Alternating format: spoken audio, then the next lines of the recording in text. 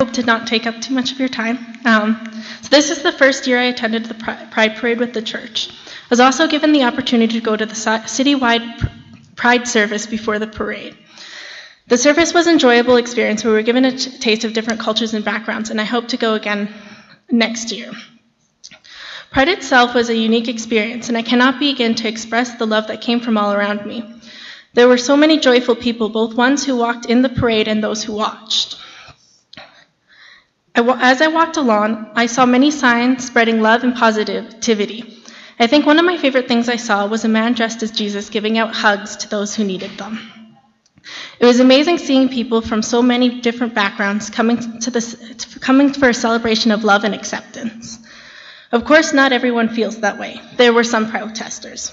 However, the entire parade was rerouted so it would not ruin the celebrations for everyone. When I was considering what to say today, I received a message from Kessa, who had done the speech last year. I asked her what she thought should be some good things to talk about.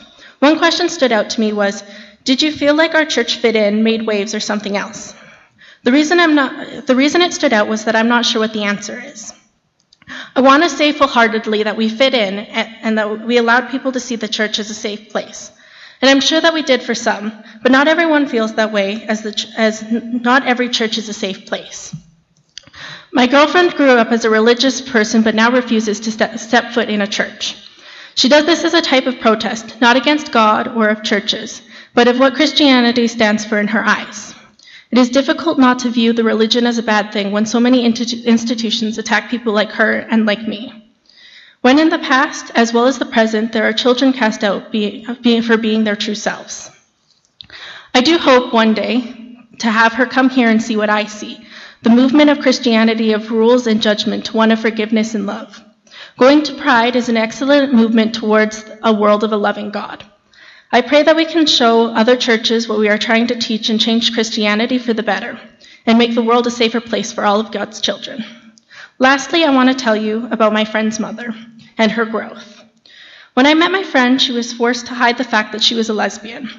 Both her parents believed it was sinful, and they expressed that it was against God. One day, my friend decided to be her true self, and it turned out that her sibling was also hiding a secret. Now suddenly, my friend's mother had a lesbian daughter and a transsexual son. When faced with this, she turned neither of her children out, nor turned from God. I was happy to see her wearing a shirt with free mom hugs on it. Not just embracing her children, but all children. Thank you for listening.